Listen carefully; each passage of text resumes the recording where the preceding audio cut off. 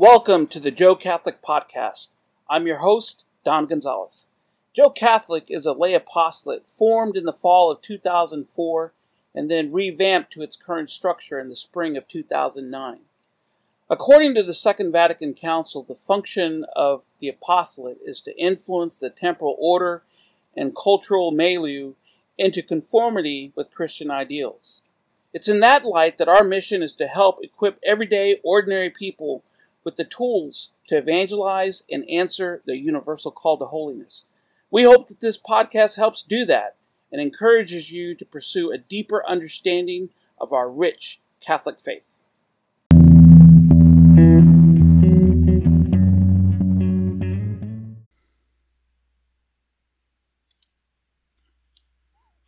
Merry Christmas and welcome back to the Joe Catholic Podcast.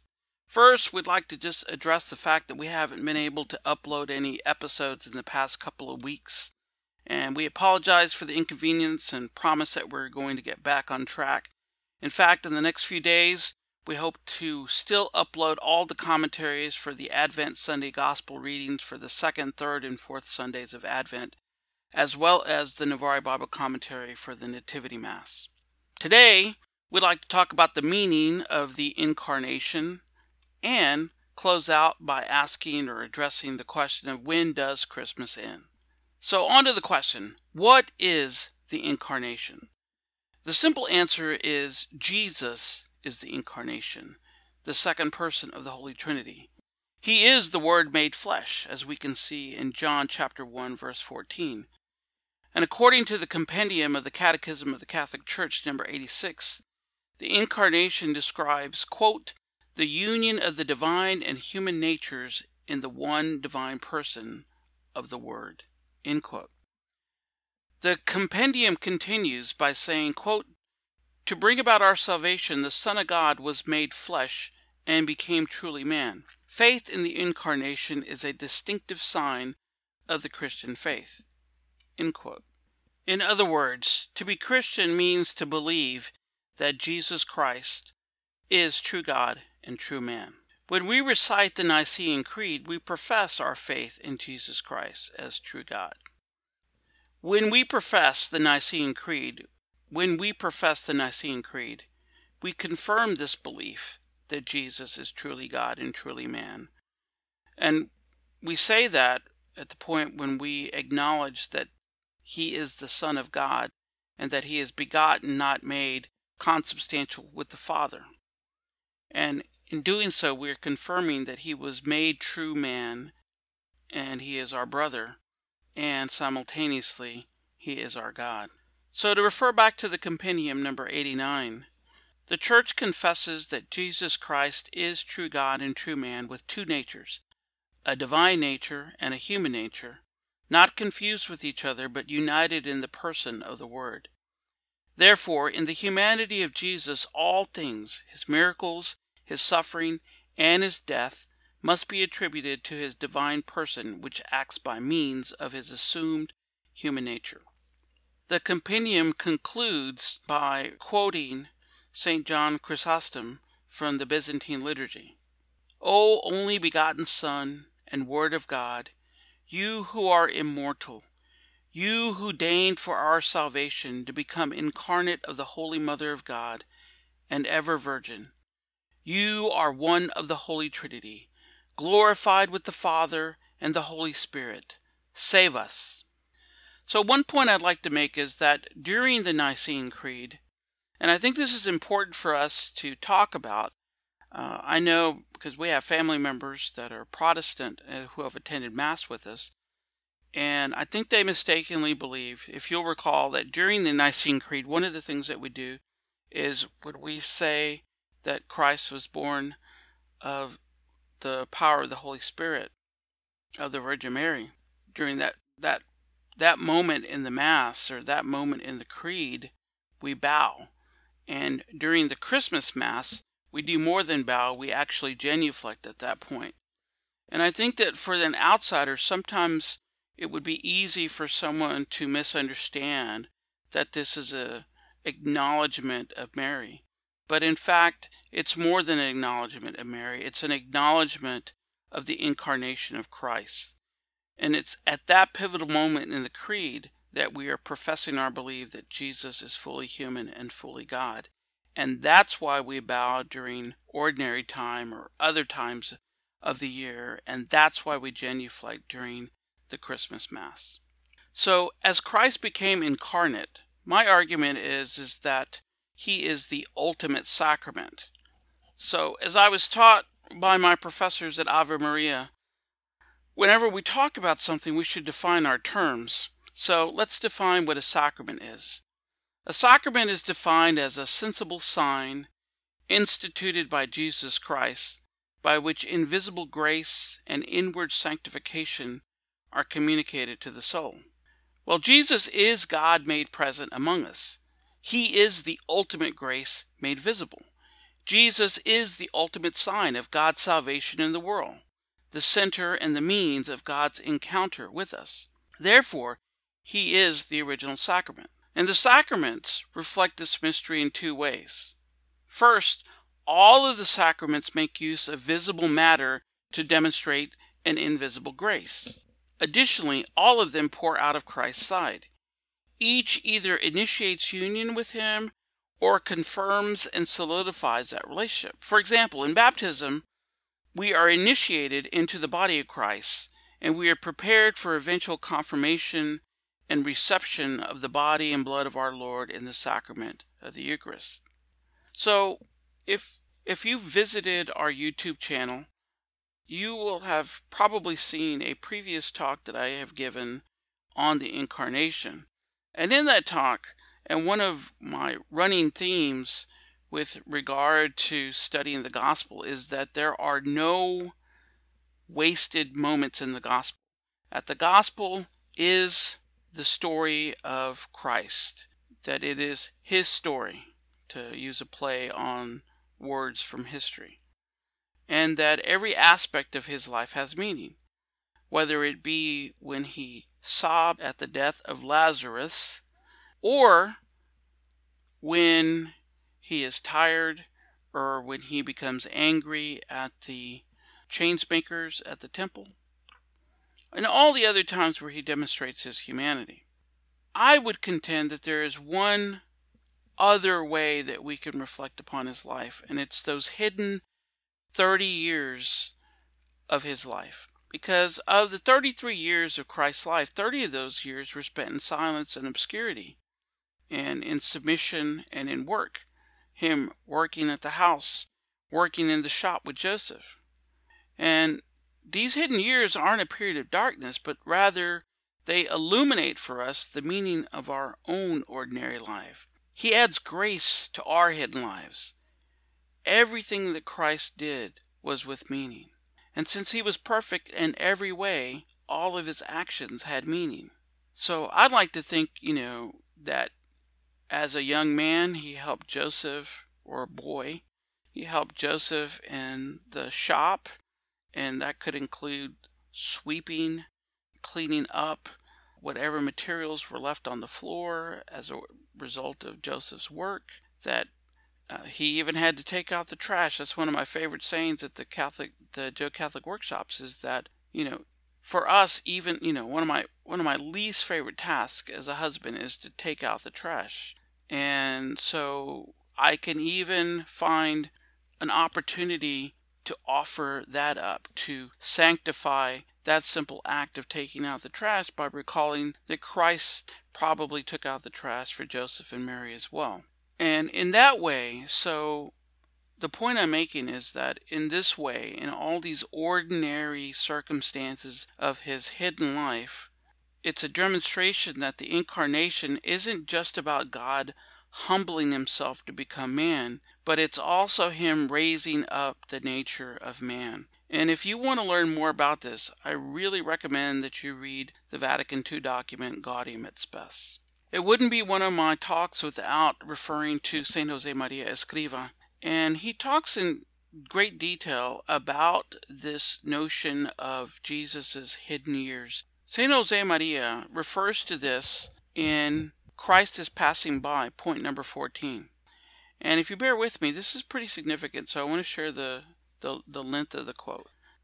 Whenever I preach beside the crib, I try to see Christ our Lord as a child wrapped in swaddling clothes, lying on straw in a manger.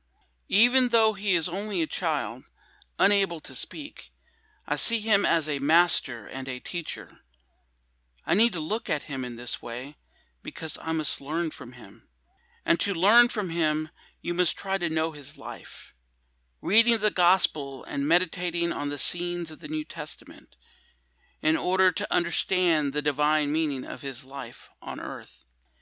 In our own life, we must reproduce Christ's life. We need to come to know him by reading and meditating on Scripture and by praying, as we are doing now in front of the crib. We must learn the lessons which Jesus teaches us, even when he is just a newly born child, from the very moment he opens his eyes on this blessed land of men. The fact that Jesus grew up and lived just like us shows us that human existence and all the ordinary activity of men have a divine meaning. No matter how much we may have reflected on all of this, we should always be surprised when we think of the 30 years of obscurity which made up the greater part of Jesus' life among men. He lived in obscurity, but for us, that period is full of light. It illuminates our days and fills them with meaning, for we are ordinary Christians who lead an ordinary life, just like millions of other people all over the world. That was the way Jesus lived for 30 years, as the son of the carpenter. There followed 3 years of public life spent among the crowds. People were surprised. "Who is this?" they asked. "Where has he learned these things?" For he was just like them. He had shared the life of ordinary people. He was the carpenter, the son of Mary. And he was God. He was achieving the redemption of mankind and drawing all things to himself. I believe that this quotation from St. Josemaria provides us with a framework to draw meaning from our daily work, even the menial task. Like I mentioned earlier, and I've said countless times, this includes taking out the trash or unloading the dishwasher. This also includes the relationships we keep, like honoring our parents. It also means that there are opportunities for sanctification in the way that we maintain our friendships. If we look in Scripture, we see that Jesus had many friendships, but none were better chronicled in Scripture than that he had with his friends in Bethany, Lazarus, Martha, and Mary. For more on this, you can see this relationship between that family in chapter 11 and chapter 12 of John's Gospel. Scripture also depicts how Christ teaches us how to pray. Matthew chapter 6, verses 6 through 15.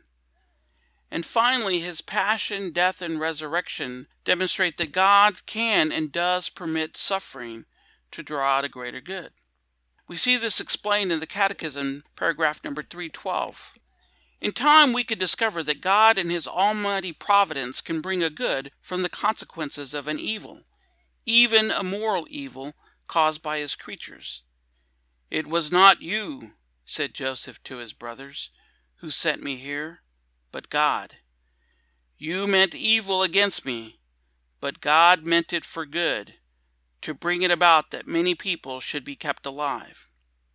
From the greatest moral evil ever committed, the rejection and murder of God's only Son, caused by the sins of all men, God, by his grace, that abounded all the more, brought the greatest of goods, the glorification of Christ and our redemption. But for all that, evil never becomes a good. So I hope that gives some perspective and just a little hint of what the Incarnation is all about as we continue through this Christmas season. And now I'd like to talk about that. It's only been a couple of days since we celebrated the Christmas Mass, and already we see people taking down lights, taking down decorations, and moving on to the next holiday. But contrary to what you might be seeing out there, Christmas is not over. You know, I can recall a couple of Christmases ago that Stacy and I were coming home while it was snowing for my mother's house early one Christmas evening, and we had to stop at a local Walgreens.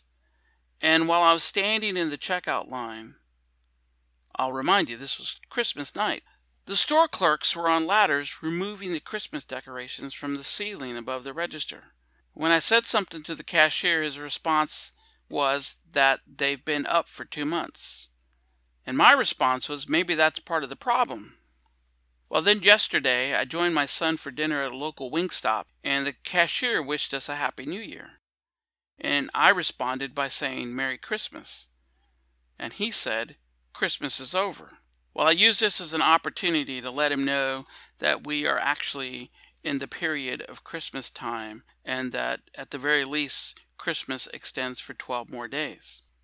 We actually called this season Christmastide, and the season of Christmas isn't actually over until the Feast of the Epiphany. And liturgically, the church calls this, as I said, the church calls this season Christmastide, which extends from midnight of Christmas Eve to the Feast of the Epiphany, which traditionally was held on January the 6th. And this is why we celebrate the 12 days of Christmas. Now, many cultures, especially those in Latin America, celebrate the Epiphany, which is also known as the Feast of the Three Kings, or Dia de los Reyes, as the day that they exchange gifts. In fact, in our family, we have an annual tradition of getting together with our adult children and their families for a Mexican dinner and exchange of gifts. I especially love it because it's also my baptism day, and we like to celebrate those in our family as well. I'd like to just conclude that saying that as for me and my house, we're going to celebrate Christmas season until the traditional conclusion of the Feast of the Presentation of the Lord, or the Candlemas, which is on February the 2nd. In a later podcast, I'm going to talk about the multiple presentations of the Lord, as I will contend that there are at least 3 and possibly 4 of those. Well, we hope that you continue to enjoy this Christmas season and continue to reflect upon Christ's entering the world. And I'd like to leave you with the thought of, as we enter into the week preceding the new year, contemplate Christ's incarnation. Read the scriptures and see how Christ's life parallels our ordinary life. Reflect on those ordinary things that we do daily and think about how Christ must have done them. You know, there used to be those little wristbands that people wore that was WWJD. What would Jesus do? Well, think about that. What would Jesus have done? How did he do the simple task of life? And how does that bring sanctity into our own lives? Well, may you continue to have a blessed Christmas, and we'll see you again soon.